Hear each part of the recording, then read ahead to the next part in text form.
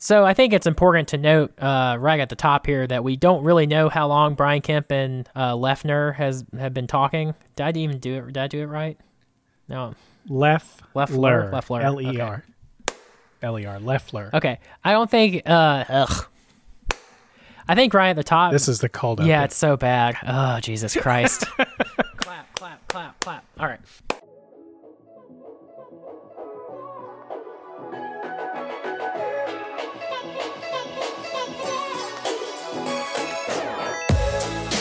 Hello and welcome to Peach Pod, a Georgia politics podcast. My name is Kyle Hayes and I am your host. And we are back after a little break for Thanksgiving. Joining me on today's podcast is Luke Boggs. Luke, how are you doing? I'm doing great. Happy to be back after the break. Yeah, did you get a chance to eat a lot of turkey and relax a little bit? I'm more of a ham man myself, but yes, I did get to do that. And much needed break. My girlfriend's family did the largest turkey I have ever seen. So we had a great break. So on today's podcast, we are going to talk about Decision Day for Governor Brian Kemp. He is scheduled to appoint Kelly Loeffler to the U.S. Senate to replace Senator Johnny Isakson as he retires at the end of 2019. We are recording on Tuesday night, so he hasn't officially made that appointment yet, but all signs point to him nominating Kelly Loeffler on Wednesday morning. So by the time you hear this, she will probably have been appointed. So we are going to talk about her appointment to the Senate and what that means for Democrats' chances as they look forward to that jungle primary where Loeffler will have to defend her seat in 2020. But we wanted to start, unfortunately, with some somber news. Over the break, the Georgia political world was sad to receive the news that Jay Powell, the chairman of the House Rules Committee in the state legislature, passed away. He passed away at a Republican event as they were preparing for legislative session. So prayers and condolences to Jay Powell's family on his passing. He received a lot of tributes from both sides of the aisle, from people who really said it was a joy to work with him in the state legislature. And so that's certainly a big loss for the House. Yeah, it's definitely a big loss. Jay Powell is a longtime state representative, and as you mentioned, was fairly bipartisan. It's pretty easy to be hated as a rules chair, but the fact that Georgia has been blessed that our past two have been pretty solid, and while obviously we have lots of policy disagreements as far as trying to be a fair arbiter, both the deceased Chairman Meadows and Chairman Powell have set a good example for that, and it's definitely a heavy loss, and hate to have any of our public servants go out that way. And so he definitely will be remembered for his service, and appreciate the time he did give to the state of Georgia. And then another bit of news to hit on here before we get to our big topics. Today, on Tuesday, the day that we're recording, Kamala Harris ended her campaign for the presidency. Her campaign was the subject of a lot of profiles in Politico and the New York Times over the Thanksgiving break that really laid bare the struggles that her campaign was having. Luke, what was your reaction to Kamala Harris dropping out of this race? It's really interesting to me how surprising and unsurprising this is. And I think this is worth talking about just because going into our race in the fall with the different candidates running for Senate, I think there's a lot of opportunities for them to learn from this campaign and avoid the mistakes it made. The other interesting frame for me is I'm currently reading David Plouffe's Audacity to Win, which is his book on how the Obama campaign won the very heavily contested 2008 primary and the general election after it. And the thing that I really have noted from that is like going into this race before, most of the candidates had announced, looking at Kamala Harris, considering Kamala Harris, she was a top line contender. I mean, in the early polls, she was really someone that people talked a lot about and got really good numbers.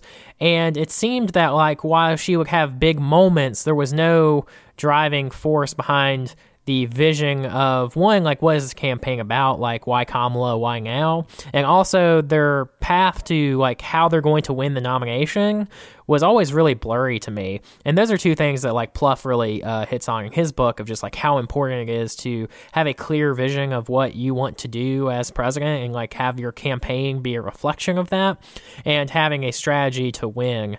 And, a lot of people have been talking about, I think, in the articles talking about the problems the campaign had, just like how many slogans they went through and the fact that they like every other week it felt like they had a slogan, and to the fact that like some staffers were kind of laughing like, there was a slogan for every season, whereas Obama's campaign in 2008 literally just had one the whole time, basically, with change and we can believe in, and compared that to Hillary's campaign that had many, many slogans and didn't seem to have as concrete of a direction. So, yeah, looking at the start of the race, I think it's super surprising that someone like Kamala Harris has dropped out before Iowa, but looking at how the past couple months have gone for her candidacy, I'm a lot less surprised. So what this means now, at least as things stand today, is that with Kamala Harris's exit from the race, all of the candidates who qualified currently for the December debate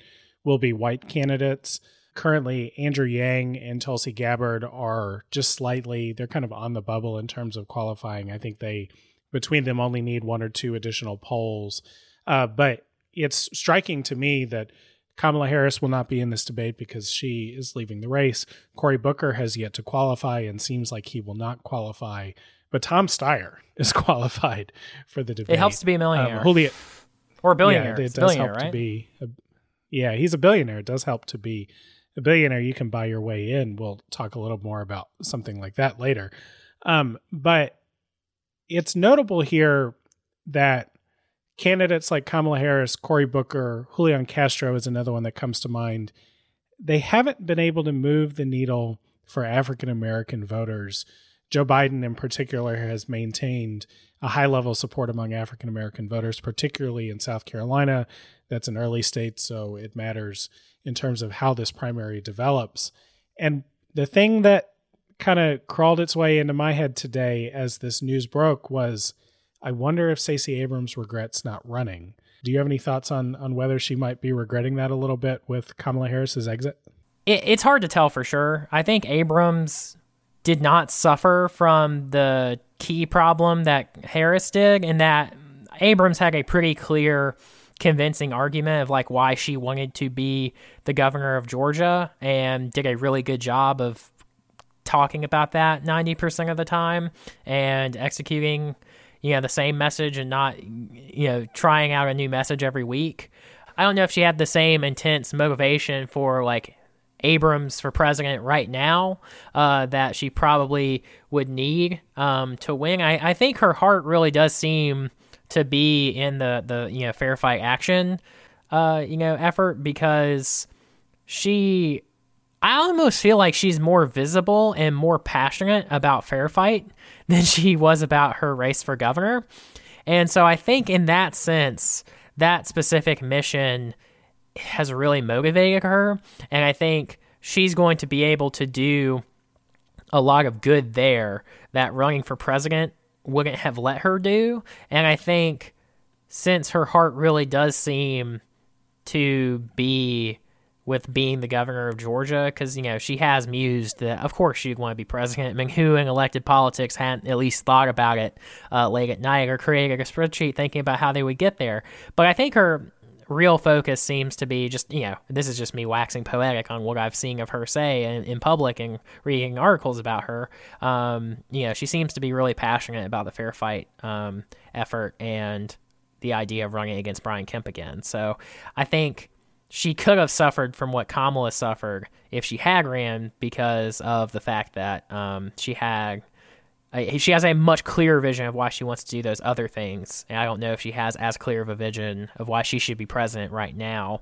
And then the other thing is the campaigns that I've seen Abrams run, she's been a real instrumental player in it. There's some people that would say that Abrams likes to be her own campaign manager as well. And so, that's something you just can't do on a presidential level. And so it'll be interesting to see how that plays out. But I think the last thing to consider on like whether she should feel bad for not running is, I think an issue with the electorate right now is a lot of people aren't actually tuned in that much, and that people aren't following it nearly as closely as like you and I follow it. And so I think the reason why Harris and Booker and Julian Castro and even Gabbard to an extent have had trouble catching on is not because of their qualities as a candidate or the races they've run.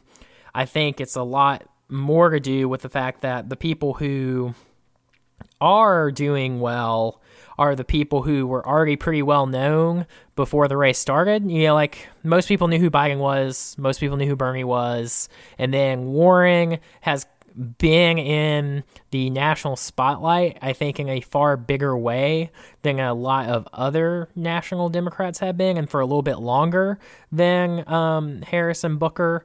And then Buttigieg, who's the other one, he started super early. I mean, he really followed the Jimmy Carter strategy of just like starting is so incredibly early. And I think his team executed excellently. Like, how do we get free media? How do we get our name out there? How do we get people who aren't paying attention to notice us? And I think they were so good at that, I don't know if Abrams would have been able to execute those things. I mean, she's immensely talented and maybe she would have. But in this field, I think it's pretty hard to do that. And so I think she's doing great where she is. And so it's definitely an interesting thought experiment. But, I think if her ultimate goal is to be the governor of Georgia, then she's making the right decision by doing this fair fight thing, filling in a hole that the party desperately needs. Because I think long term that will endear a lot more support to her than if she run for president in this giant field, because most people aren't going to be the nominee. In fact, only one will. And so, in that large of a field, I think Abrams probably did herself a favor just staying above it, because now she's in a position where pretty much any candidate who wins the primary will consider her as a VP option. And I think if she had run campaign, inevitably that would have hurt her chances there, just because you kind of get in fisticuffs with people. And so she's kind of kept herself in the conversation without getting her hands dirty, which I think is a good position for someone who is interested in higher office. Well, if she is keeping her eyes on Brian Kemp, then she is keeping her eyes on a man who is making moves. So let's leave the presidential conversation there for now and talk about Brian Kemp's appointment to the U.S. Senate. So defying Donald Trump's wishes, Governor Kemp appointed multimillionaire finance executive Kelly Loeffler to succeed Johnny Isakson in the U.S. Senate. Her appointment followed a scramble by Representative Doug Collins, President Trump, and their allies to secure that appointment for Collins. Loeffler enters the Senate as a relatively unknown figure in Georgia politics, so she will be somebody who is very interesting to watch. Let's discuss how her appointment shapes the race for Isakson's seat in the long term and whether we've heard the last of Collins. The place to start, I think, Luke, is basically, how did we get here? I think if you've been paying attention to Georgia politics, you were probably somewhat aware that Governor Kemp set up an application process for the U.S. Senate. We've talked about the names that have popped up in that process, but basically beyond the list of people who had applied, there were practically no hints about where the governor might go until the very end of the period. And right before he announced that the application period would end, Kelly Loeffler, who is a multimillionaire finance executive, she is the executive of a financial services company, and her husband runs the company that owns the New York Stock Exchange. She applied for this seat at the very last minute, and it quickly became a competition between Kelly Loeffler and Doug Collins. And Luke, can you sort of let us know what happened next? Because during the holiday week, this competition really blew up with some reporting from the AJC. How did we get from Kelly Loeffler throwing her hat in to her getting the nod from Governor Kemp?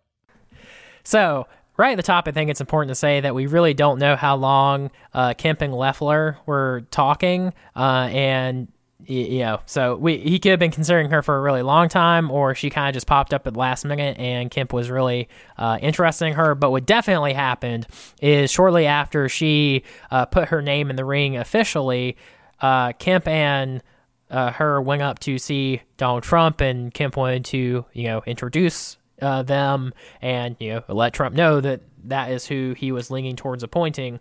And apparently that meeting did not go very positively.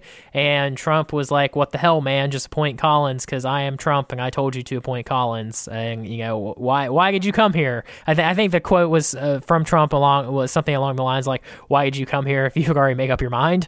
And so that meeting did not go great. And since then, the Trump show, both from like Trump himself, but also Sean Hannity and Collins himself, and a lot of Collins' allies in the House, have been berating Brian Kemp over his decision and have basically been telling him to get the hell in line and appoint Collins because that is what Donald Trump wants.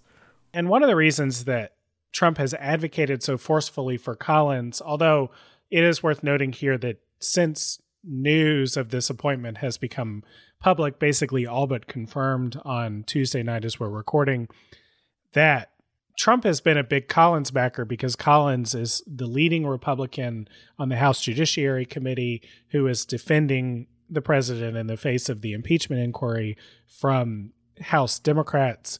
Kyle, are you making the assumption that Donald Trump thinks someone should be hired because he's seen them on TV? Well, it is pretty well documented, Luke, that is the best way to get Donald Trump's attention is to go and be a very public defender of the president on his favorite channel, Fox News. Yeah, and on that metric, Collins has done an excellent job. So he, and by Donald Trump's hiring criteria, he is overly qualified for the position. But he is not the one that is going to get the job, apparently. Kelly Loeffler is going to get the nod. And really what I've observed from the Georgia political conversation is at a very base level, nobody has any idea who Kelly Loeffler is. She is the CEO of a financial services firm. She also co-owns the WNBA's Atlanta Dream. And she's never held public office before. There's some reminiscence here of David Perdue entering the Senate as somebody who has never held public office before. And she actually considered a run for the U.S. Senate in 2014 for the seat that Perdue currently holds, but apparently she decided against it. But beyond sort of the little basic biographical details, we don't really have a sense of Kelly Loeffler's politics. She did speak with the Georgia Federation of Republican Women 6 years ago when she was presumably considering this Senate bid. And I listened back to her speech. It was struck me as like Republican platitudes. There was taking the opportunity to praise President Reagan, to talk about how Margaret Thatcher was tough as nails, and to talk about how regulations were slowing down the business climate, slowing down hiring, slowing down growth. Very like retro 2013, 2014 Republican arguments, Mitt Romney-esque arguments that definitely preceded the rise of Trump and his brand of populism. So based on that little bit of detail, Luke, and the fact that we don't know much about her, what should we anticipate about her tenure in the Senate or the reception that she is likely to receive from fellow Republicans when she actually takes the job? Well, the first thing I would point out is, especially because it's a lot easier to see what's happening in the national political conversation, most of the like Georgia elected officials, and by that I mean like state and local Republicans, not the federal Congress folks, have been pretty positive about Kemp's decision, have been very supportive of him, and have been like, hey, this is Kemp's call, lay off, like you guys aren't from Georgia. And so I think that is notable considering how popular the president is among Georgia Republicans, that they have been stepping up for him. And so on that front, I suspect once this appointment is made, a lot of people will consider falling in line and just hoping for the best out of the appointment. Because it is true that if you haven't been watching Georgia politics since Brian Kemp got elected and became governor, this seems really confusing and like in a way that you just can't even imagine someone would appoint someone who pretty much none of the voters knew. But to be honest, I regret not anticipating this more because of just how unorthodox all of Kemp's appointments have been. I mean, when the insurance commissioner had to resign due to incredible allegations of corruption on his part, Kemp appointed like a sheriff that people really didn't know. And, it's just like everyone was shocked and surprised by that. So, that being said, it really shouldn't be surprising to us that Kemp kind of came out of left field and appointed someone who doesn't have political experience. That being said, I think you prefaced this appointment correctly in saying that, David Perdue, in a lot of ways, is a model for the kind of candidate that we suspect that Loeffler might be, or Loeffler. I don't know how to pronounce her name. I think this is like the best indication of how little we know about her. We don't really know the right way to say her name yet, but I digress. I think what we're going to see from her, and part of the reason she probably was appointed, is that you would have to be sleeping under a rock to think that this election is not going to be highly competitive. I think Republicans still have a leg up in Georgia, and it's going to take a lot of work and organization on the part of Georgia Democrats to be able to win this election. But at no point are Democrats not viable in this election. At no point are Democrats not a threat. And so I think at least part of Kemp's calculation here, or his political strategist who, suggested that this is not a terrible idea, is in the fact that she can definitely self-fund, and that if you're in a situation with a candidate that is running against a robust Democratic opposition, having someone that can self-fund when you have to raise a bunch of money for 2 Senate races is just an inherent advantage from almost any other candidate. Now, that being said, I think the extent that any candidate could self-fund versus Collins' ability to fundraise, I think it's going to be pretty similar. But, I think that is part of the reason why she probably got picked for this situation. I kind of feel like I didn't hit on your question as much as you wanted me to, which was like, what is she going to do? And I think, honestly, we have no idea of knowing. Yeah, I think we have no idea. I think we have no way of knowing, but I think this selection signifies an acceptance by Governor Kemp, the reality that President Trump is eroding Republican support in the suburbs, and that Kelly Loeffler is a candidate who he believes can bring some of that support back into the fold. I mean, I think if you run a counterfactual where Donald Trump doesn't win the Republican nomination and instead Marco Rubio does, and he gets elected president in 2016, Brian Kemp doesn't win the Georgia governor's race by only 50,000 votes. That the reaction to Trump as a very polarizing figure, and the way in which districts have been drawn and the way in which Republican support is structured in the state, means that Republicans are losing ground in vital areas in the suburbs where their majority in the state house is in jeopardy, where one congressional seat, Rob Woodall's seat, is in jeopardy of being taken by the Democrats, and where they've already lost the 6th congressional district to Lucy McBath in 2018. So I think that signifies that Republicans feel they have a vulnerability in the suburbs. And I thought it was notable, some of the defenders, and we'll talk about some of the criticism of Loeffler here in a second, but some of the defenders that have spoken up on her behalf have really been commenting on the political calculation that Governor Kemp is making in this decision. Tim Echols, who's on the Public Service Commission, he noted that Loeffler would be somebody who he believes could bring back some of that support for Republicans in the suburbs. All of this was focused on her as a political asset and not necessarily her as a person who brings a unique skill set to the job. And so I think that, I don't want to sell her short, but based on what we know about her now and about the strategic consideration, she might be a relatively low profile senator who is not on TV every day, defending the president, is not sort of the leader of the Republican response to Democrats on impeachment, but instead is sort of working behind the scenes, is kind of a Republican team player, and is somebody who is going to focus on issues like human trafficking and the opioid crisis and all of the things that you might expect from somebody like Karen Handel in the 6th Congressional District, because her audience is the voters who have moved from the Republican to the Democratic Party largely in response to their distaste for Donald Trump. Yeah, I think if that argument is right, because again, we haven't seen her, we haven't seen her speak about like why she wanted to be a senator. We haven't heard her say or do anything.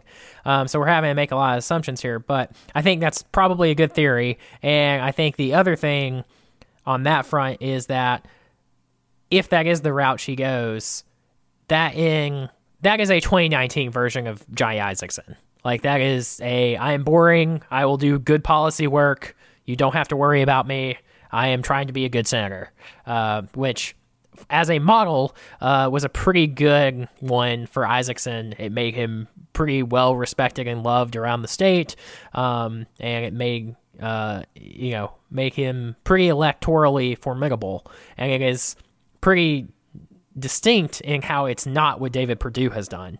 And it really wasn't what Saxby Chambliss did before Perdue. So on that front, I think it would be an interesting dichotomy to see a newcomer in this era try that route, because I feel like most of the people in the Senate who are newer have definitely not taken that approach. So the anticipation of that being her approach is not winning her allies among conservative grassroots activists, particularly people who are activists on the issue of abortion, who would like to see abortion outlawed. She was criticized by Marjorie Danfelser, the president of the Susan B. Anthony group, an anti-abortion group, who pointed to her connections with Grady Hospital as she described as a facility that was a training ground for abortionists. She said she also criticized Loeffler's affiliation with the WNBA because the WNBA donated part of ticket proceeds this last season to Planned Parenthood. There was a lot of criticism on the issue of abortion and on the fact that she does not have a verifiable record in support of banning abortion and doing the kinds of things that conservative activists would like to see done on this issue. But she also had a lot of criticism driven at her from conservative media personalities that are close to the president, people like Sean Hannity, who drove calls opposing Loeffler to Governor Kemp's office from his radio show the other day, and Mark Levin, another conservative radio commentator who compared Kemp to Romney and said that he was about to point a rhino, meaning Loeffler, to the Senate. Luke, what do you think about those criticisms? And do you think that they really undermine Loeffler as a candidate before she even takes the job? To the extent that all of this conservative backlash will encourage someone like Collins, or maybe Collins and multiple people, to run against her, I think it is incredibly damaging, because it's going to be hard to get that first impression, that first taste out of Republican activist mouth, I think, about her. And I think with that, it is going to hurt her. The thing I am really surprised about with this, there's sort of two angles on it. The first angle is my firm expectation is that when Kemp appoints her, she is going to come out and say literally everything every conservative would want her to say. She will say, I will support Donald Trump, period. I don't care if he shoots someone on Fifth Avenue. I don't care what he did in Ukraine. I support Donald Trump. I think abortion should be illegal. I think X, Y, and Z. Name your conservative issue. She will say she will say what they want to hear. I think she will vote the way she wants them to vote. And so, and the reason I think that is because she is being appointed by Brian Kemp. And I don't think Brian Kemp would appoint someone who would actively work against those things. It just would not make sense. And, it is, as his staff members have pointed out, his sole authority to pick someone. And I think it would just be very bizarre if he picked someone who, on like the biggest issues of the day in the Republican Party, disagreed with him on every single one of them. That would seem very strange. So, you know, Kemp appoints unorthodox people, but he doesn't really tend to appoint people who don't agree with him. So that's the first thing. And then the second thing is the Republicans who are against this appointment and hitting Kemp on it so hard have really painted themselves in a bigger corner than Kemp's been painted in, because they really are putting themselves in a position that they have to either stick to their guns and be like, she is the wrong person to be the senator from the state of Georgia. That is why, you know, Doug Collins or some other conservative should run against her and threaten the Senate seat, because it is going to be a jungle primary. And if the Republican vote is split, it introduces the possibility for a Democrat to be in the runoff, or worse for them, better for the state of Georgia, 2 Democrats in a runoff, and they completely are left out. So I think that's a real possibility, and I'm just surprised that they are threatening it. Or the more likely scenario in my mind for a lot of these people, not all of them, that she, like I said, says all the right things, votes all the ways they want her to vote, and then they're like, well, I guess she's all right, and then have to turn around and strongly support her, and 2 years from now strongly support Kemp when he runs for re-election.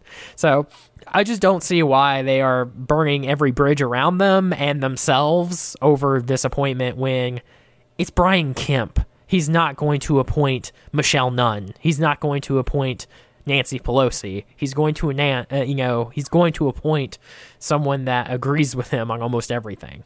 Well, and this was basically the needle that was threaded by Eric Erickson on his radio show on Tuesday afternoon. He talked about his trust for Governor Kemp and the fact that Governor Kemp has delivered on the promises that the conservative grassroots is upset at him about over this appointment. He did sign the heartbeat abortion ban bill, so that some of these criticisms aren't necessarily warranted. But at the same time, Loeffler and Kemp need to do the outreach to the conservative grassroots to basically shore up their support and sort of head off a challenger from the right.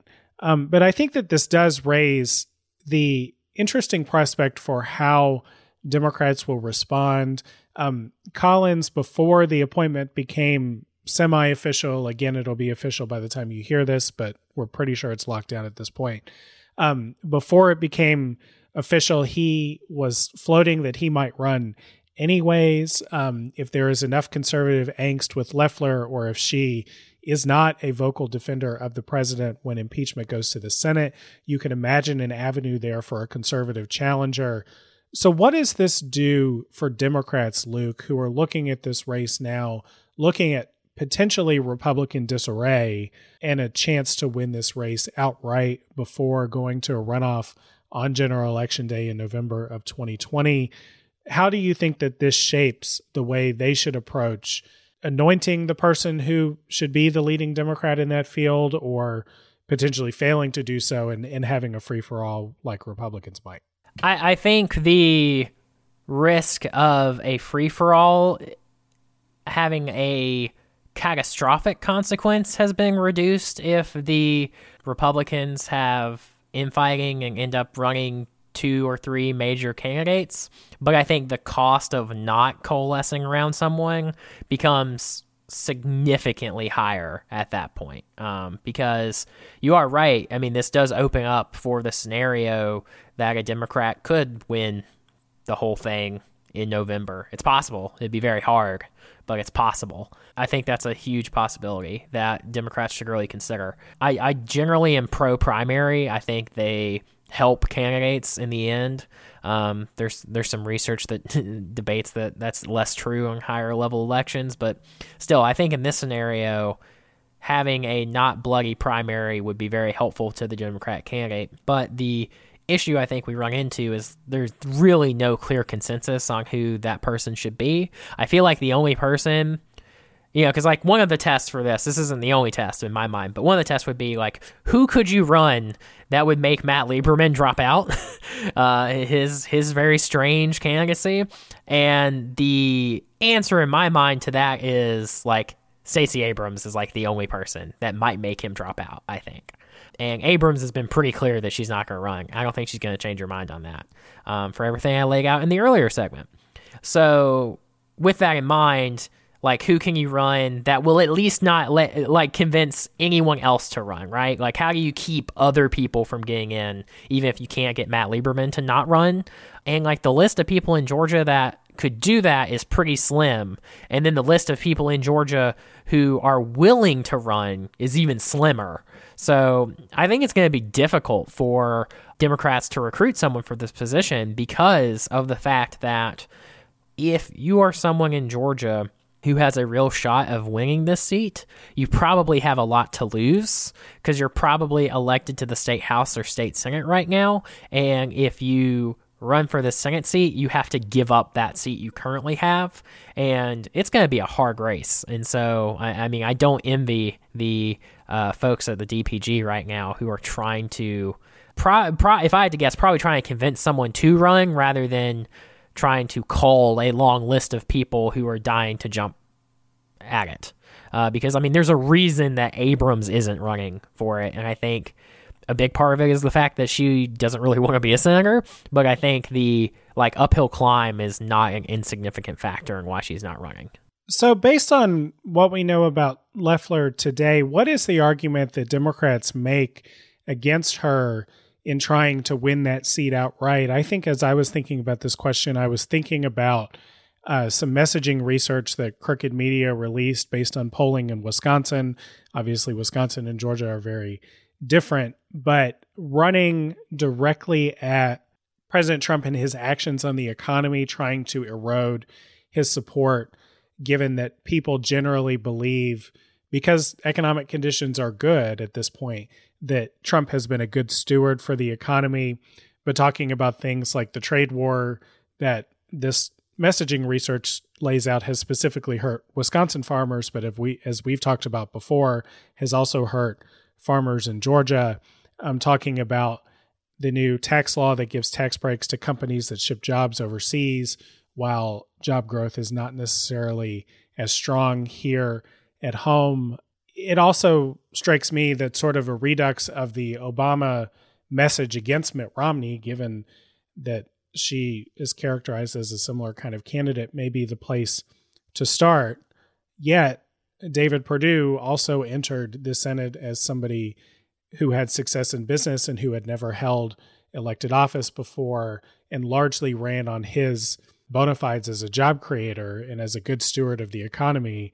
And Georgia is still a relatively conservative and relatively business-friendly state compared to other bluer states. So, what is some of the messaging that you think is going to be effective, or that Democrats should road test in trying to argue against Loeffler's candidacy? I think it really is going to depend on how much is she Johnny Isakson versus how much is she David Perdue, and we don't really know that yet. Because I think it would be an oversimplification to commit to a message until she kind of makes it clear which route she's going.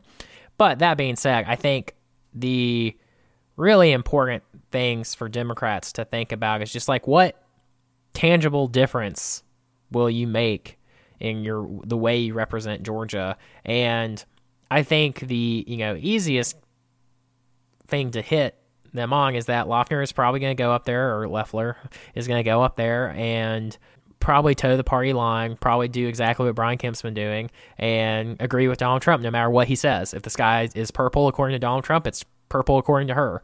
And there's been lots of things that this administration has done to hurt Georgians, and I think being very specific and loud about that, and seeing what she thinks is acceptable, and asking Georgians if they think that's acceptable, and if they want 4 more years, or in her case 2 more years, of senators who aren't willing to stand up for what they believe in and to stand up for the state when it would cause them to butt heads with the president. I think that is going to be a very strong argument because of issues like the fact that it took forever for Georgia to get disaster relief because of Trump's own personal politics of what he believed was best for him and who his supporters were and who deserved the money and who didn't.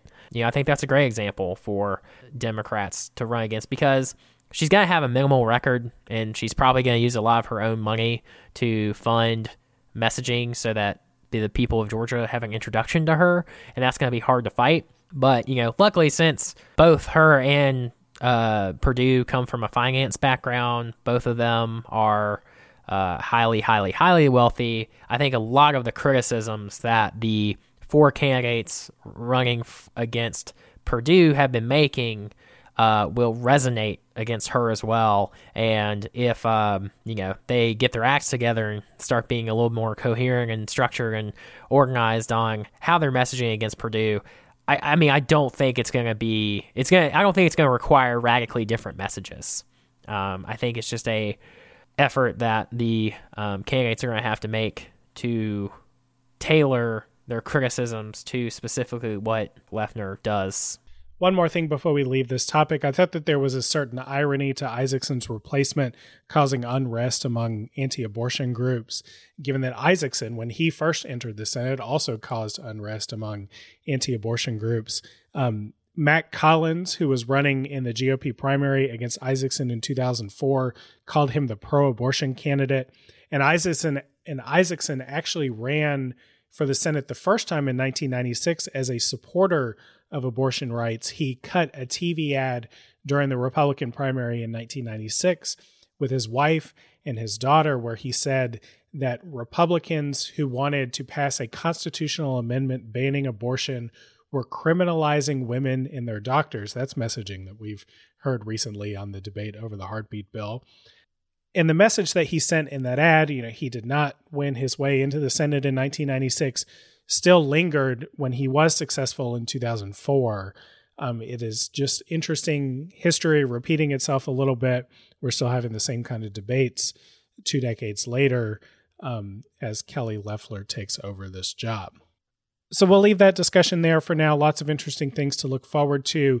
And I think we're going to leave this episode there. We went a little long with this topic, maybe too long, but I think it's actually one of the most fascinating things that's happened in Georgia politics in quite a while.